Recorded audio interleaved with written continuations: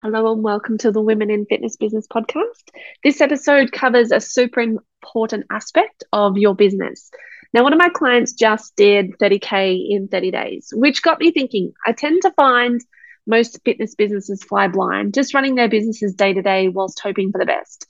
So, unless you have a solid system in place, you aren't running a business, you are just hoping for the best.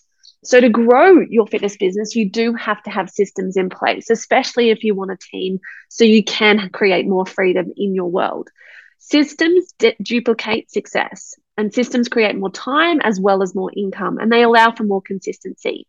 So, what sort of systems do fitness businesses need? Well, let's just start with some of the foundations, things such as phone calls, inquiry replies, referrals, memberships. How do you reply to DM messages?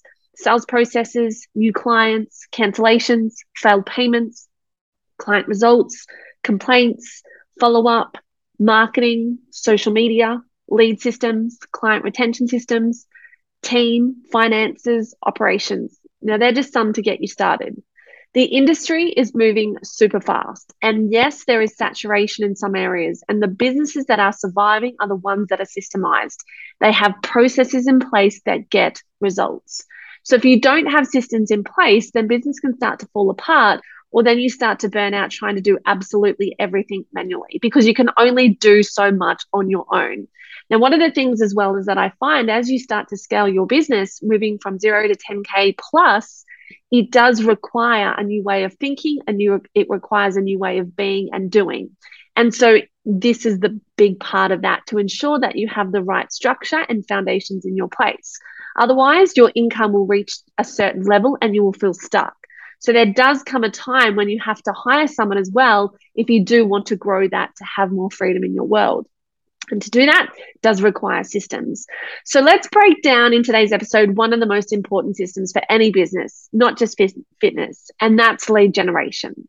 So one aspect of that is a question that I want you to ask yourself is actually how many offers have you made in the last 30 days to attract new clients? I want you to go back through your social media and just scroll through and count actually how many offers did you make to your followers? Maybe it was 1, 5, 20, maybe you actually had no offers. That answer to the question will determine your income. When a client first gets started with me, I do an audit on their business. And part of that process is reviewing their social media so I can review their niche, look at their offers and their pricing to look at what they've been doing and identify what's possible for them in the next 90 days and beyond. And when it comes to offers, generally, there are very few and far between. So last week I had clients do 11K and another 8K on top of their weekly 2K plus per week direct debits. And the reason why is because they put out a special offer for that. So hence why they had an increase in sales of 11K and 8K respectively. So the more offers that you start to put out, the more sales that you start to generate, which equals more money in your world. It is that simple. So again, just as an example, on a one-on-one call I had with another client recently, her goal is to have 40K months. Now we reverse engineered that, just how many clients she requires a month, taking into consideration any cancellations, for which her right now is extremely way below industry average, and created an action plan for that for her client generation. Just by creating simple systems in her business for lead generation, she has already surpassed her KPIs in the first 30 days for new clients and leads and is on track right now for her first 40K month. Now, part of that key is to make more offers more consistently so you can have a pipeline of new leads coming to you every single day.